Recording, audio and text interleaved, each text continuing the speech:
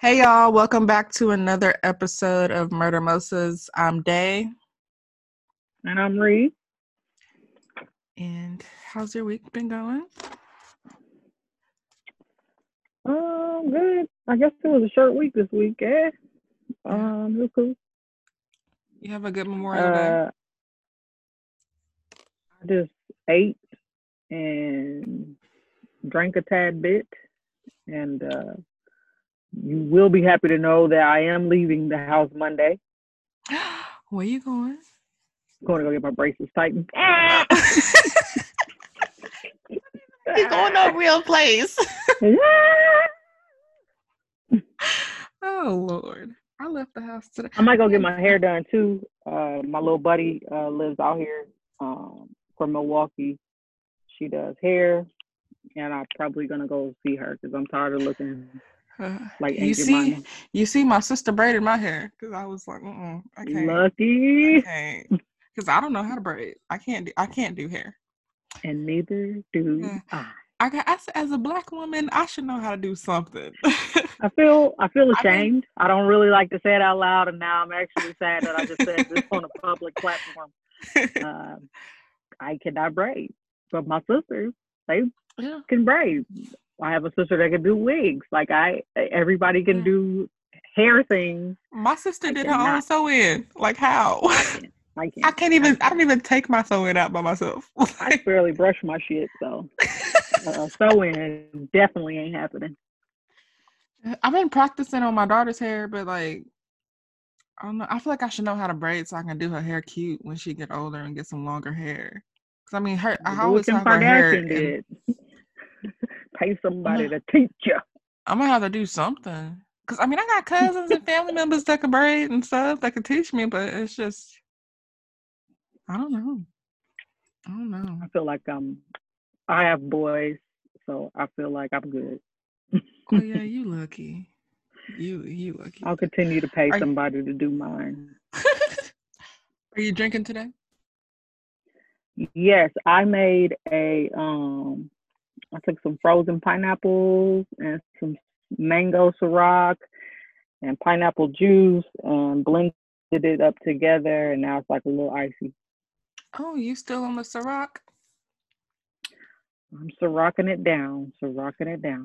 I think this is the first episode of Murder Mosas that I'm actually drinking a mimosa. So I got my whole bottle of champagne right here. Because I was going to drink out of the bottle. Yeah, I was going to drink out of the bottle, but then, because that's what I usually do. But I was like, you know what? I need to keep it. I get it, Dame Dash.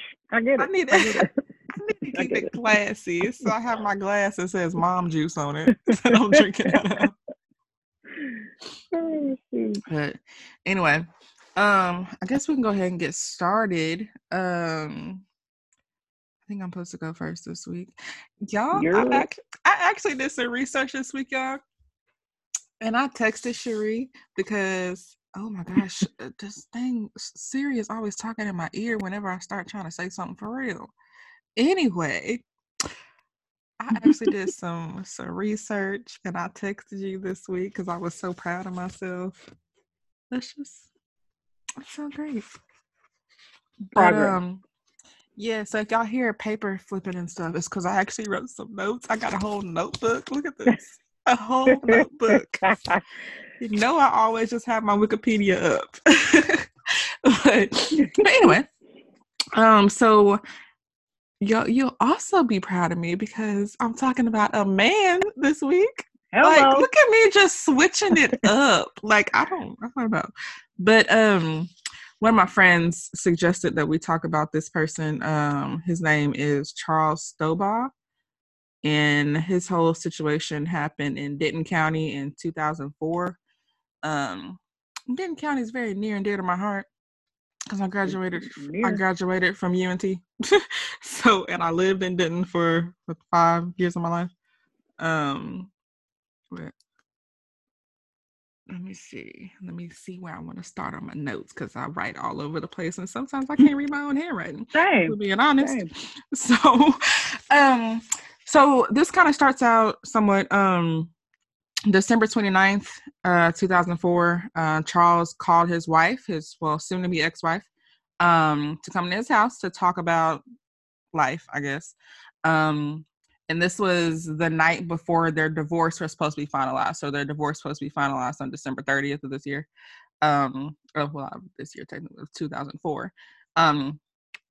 And so she ended up going out to the house, which was like some farmland located on 100 acres of land. And since that night, she has not been seen. So just a little bit of a backstory on Kathy. She grew up in Waco, which for those of you that don't know, it's like a little bit south of Dallas, kind of in between Dallas and Austin. But she ended up moving to Denton after high school to go to TWU, which is another college that's in Denton. And she met Charles. They got married in 1984 after she ended up dropping out of college to get married and be with him. And some kind of stories about him being very controlling. But even through that, they still end up having 2 kids. I don't know how to pronounce the daughter's name, but it's spelled Charee. So I'm thinking it's Cherie, something like that. Yeah, it's probably Sherry. I don't know. Yeah, that's how somebody would pronounce it. Yeah, we're just gonna go with that. She was born in 1988, and then they had Tommy, their son, in 1991. So after she had the kids or whatever, him being controlling and abusive and whatnot, she ends up filing for divorce because she's scared. So she ends up moving back to the Waco area, but Charles convinced her to come home because he would quote unquote change. So of course, like every other woman, she believed him. So that's when they end up buying the farm that he lives on, that 100 acres or whatever. And the kicker to me is like, you're married to this person, but he put everything in his name, whether it was the house, the cars, like her name wasn't on nothing. Absolutely nothing. Control. Yeah. So, she starts realizing that he's not really changing. So she ends up going back to school and gets her degree in 2003, where she starts teaching. And at this point, after she got her degree in May of 2004, she hires a divorce attorney to try to go through the divorce proceedings again. And at this point, they have $77,000 in their savings account, but she took half of it, like down to the penny of whatever the amount, down to the penny. She took half of it. So this all happened in June of that year. And then, so this is June. By Christmas break, he still ain't signed her divorce papers. And that's what, 6-7 months. Like that's a long time. So because he waited so long, she ended up being granted the divorce, and she got to split stuff how she wanted to because he wasn't really trying to be a part of nothing. So December 29th, 2004. That's the last day she was seen. It said that she spoke to a few family members, and then Charles dropped their son off just like out of nowhere. They're supposed to meet, I guess, he was at least supposed to call before he came. But he just dropped them off, and that's when she ended up afterwards ended up going to his house, and he said that Tommy said that her last words to him was, "I'll be back." So she was expecting to come home that night, but like I said, she ain't been seen or heard from since. Yeah, because she on that 100 acres somewhere. That's what I'm saying. But there's some, whatever. There's some people that, well, I'll just go through it, and then you tell me what you think at the end, because obviously everybody knows who I think did it. But so her daughter ends up getting home that night. She's like, I guess 16, 17 at this time, and she didn't get home till like 1-2 o'clock in the morning. And I know as a 16, 17-year-old me, my mama would not let me be out that late, but maybe I would be out that late, but didn't nobody know I was out that late. Yeah, see, I was a good kid. I didn't do nothing. But she realized her mom's car wasn't there. So she was calling her, and then the next morning she keeps calling her, and then she realizes that she went to her dad's house. So nobody called the police during this time because he claimed that she got upset and said, "Don't," and I quote, "Don't look for me." Oh, so don't look for me because no one will ever be able to find me. That's what he claims. They love that line. Yeah, that's what he claims. So he says that he saw her drive off down the road, and the next morning he woke up and her car was outside his house still. Yeah. Yeah, that's what I'll say. Yeah. But like I said, nobody called the police. They didn't call the police, nothing. They just kept trying to call her. That's all they kept trying to do. Just kept trying to call her. So she was a teacher. So at this point, the new year and everything, then past, it's time to go back to school. She ain't showing up. So there was another teacher that had gotten in contact with her daughter, and she told her that, hey, she's been missing since then, blah, blah, blah. And she was like, well, if you don't go to police, I am. So, and at this point, it's like 2 weeks later, like, what are you doing?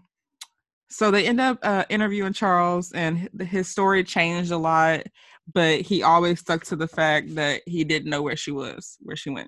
Kept saying that she drove, and that's all the last that he saw of her. And so let me see. I lost my spot. A couple weeks after she disappeared, they ended up searching his house, but they didn't find anything. But then I read a different article where it was saying that years later, his daughter admitted that they hid the computers. He hid the computers in the house after this happened. And so they were pretty much just trying to focus on finding her body, because at this point they don't have her body or anything. And so her family members putting up billboards, got reward money, but the case goes cold at this point because they still just have no idea where her body is or anything.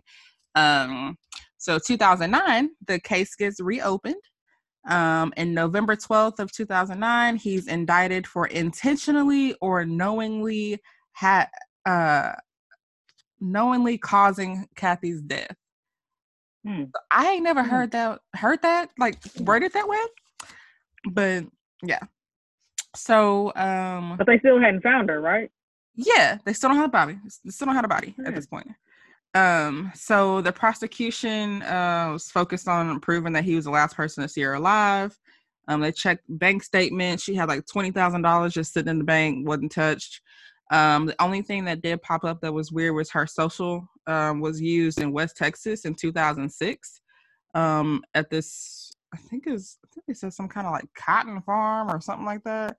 But like she had never been there, so I guess somebody tried to steal her identity or something, unless it was actually her. Who knows if she really did just leave. But yeah, nobody believes that. But the daughter ends up getting interviewed, and she's emotional about her mom, and saying that she doesn't know what happened, but she wants to know what happened to her mom, blah blah.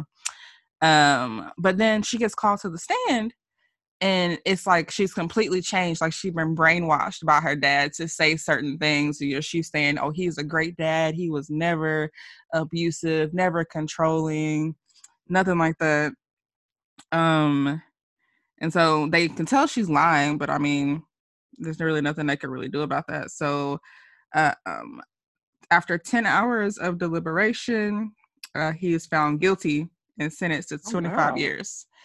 That's wild. Yeah, 2011. He was found guilty and sentenced 25 years.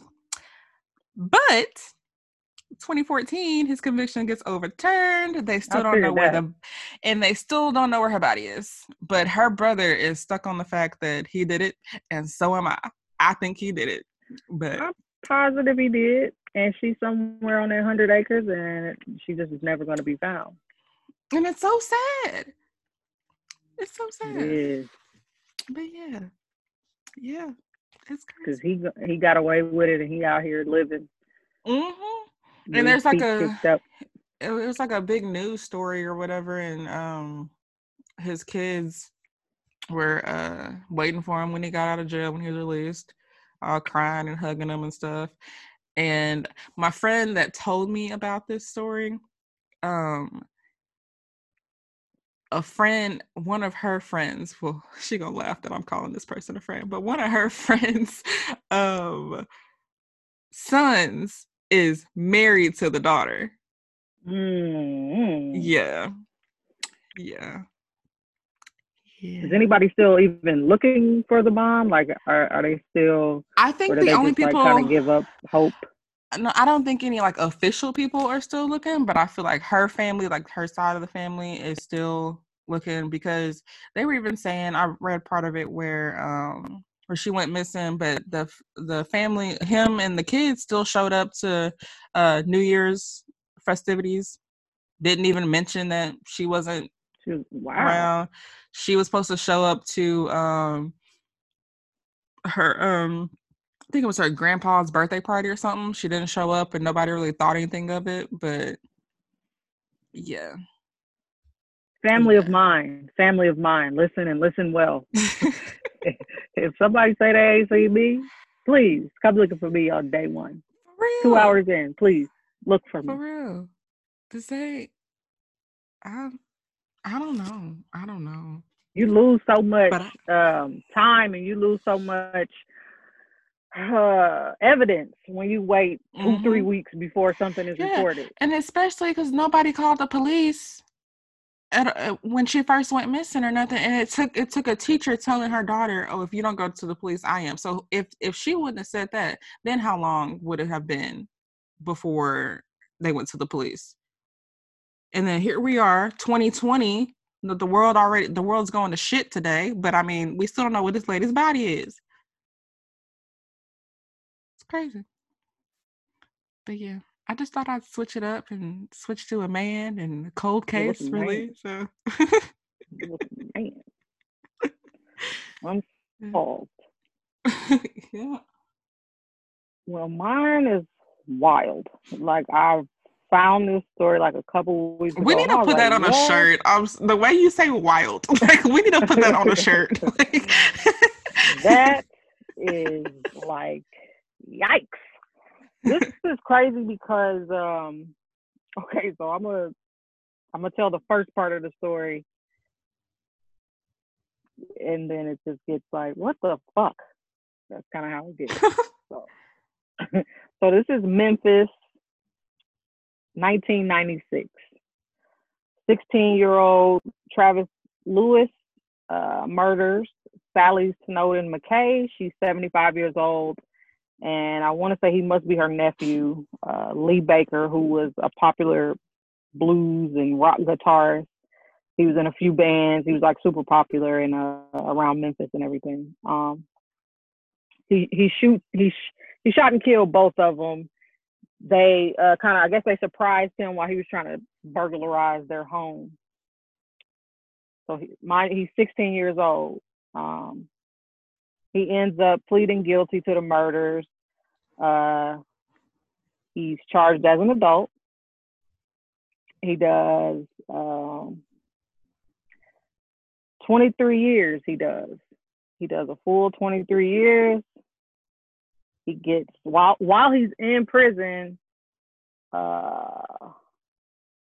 Sally's daughter Martha befriends him. She just feels like, he was young and, he didn't, that's something that he, maybe could, I guess, bounce back from. And wait, she's going to visit him. Just feel like if anybody killed me, y'all better not forgive who did it, because no. Fuck them. Yeah, because no. Let's see, yeah, because no. So she's going to visit him. Other family members are like, girl, like, stop going to visit him. Like, this is going to be bad. In the end, this is bad. Like, don't stop going to see him. But she kept going to visit him, got cool with the fella. They done got married and had some kids, didn't so, one day at this point, he's 39 when he got out. She ends up giving him a job. Now, the thing about their land, their home, it's called like the historic Snowden House. It's like they filmed a movie. They filmed parts of The Client, the movie The Client, the John Grisham book. I don't know what that is. Roger that. Susan Sarandon. Look it up. They filmed like pieces of that movie there. Like it's like a big thing in the big home. Like they do like a bed and breakfast there. Like it's just like this amazing historic place. So she hires him to work there, supposedly. This is what I read on people.com. So she hires him, and then she had sold a piece of furniture or something that was worth like $10K. She gets the money for it. She puts it in the home. He finds out that it's there. It comes up missing. When it comes up missing, she just kind of fires him quietly. You know, she doesn't make it a big deal of it. She's just like, hey, your time is done here. So I guess he comes back later on. There's conflicting stories on whether he stabbed her to death or bludgeoned her to death. But he kills her. So now at this point, in 1996, he killed her mom and her cousin. And her. 2020, he kills her. It happened March 25th of 2020. He kills her. Also, this was a month or two ago. Yeah. So he kills her. I guess the police are coming. He jumps out of the window. He gets into a car and starts driving, but the car somehow gets stuck. So he jumps out of the car, jumps into a lake, and drowns himself. So the police had to use like sonar, whatever stuff, and they ended up finding his body and retrieving it out of the water. But the family was like, we tried to tell her not to, come in contact with this guy anymore and just leave him alone. But she just felt like he had been, what's the word I'm looking for? Rehabilitated. And that just wasn't the case. No. Once a killer, always a killer. Yeah, she was 63. He killed her mom when she was 75. The daughter, he murdered her at 63. She was 63 years old. Wow. I don't know why I thought this was going to take a turn. Like they got married and had some kids or something when he got out. Nope. It just kind of like it. So when people say, "Oh, he was just a kid," he'll go to prison. We should let him out and let him start his life all over again. This is an example of why maybe not. Yeah, no. Because yikes. Because I feel like it's a very small amount of those people that actually change. Yeah. But you can't really gauge which ones are going to change and which aren't. Because people don't do the fuck. So let's not try. Stay. Yeah.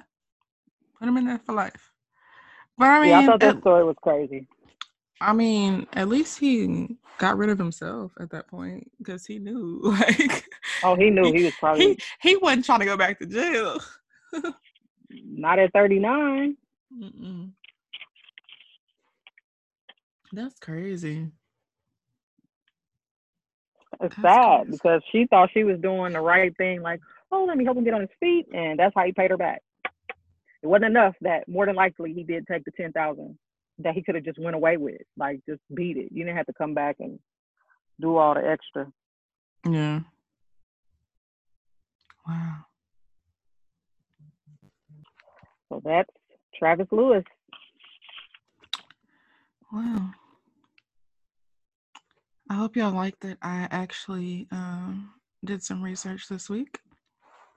The next episode y'all hear will be after my birthday.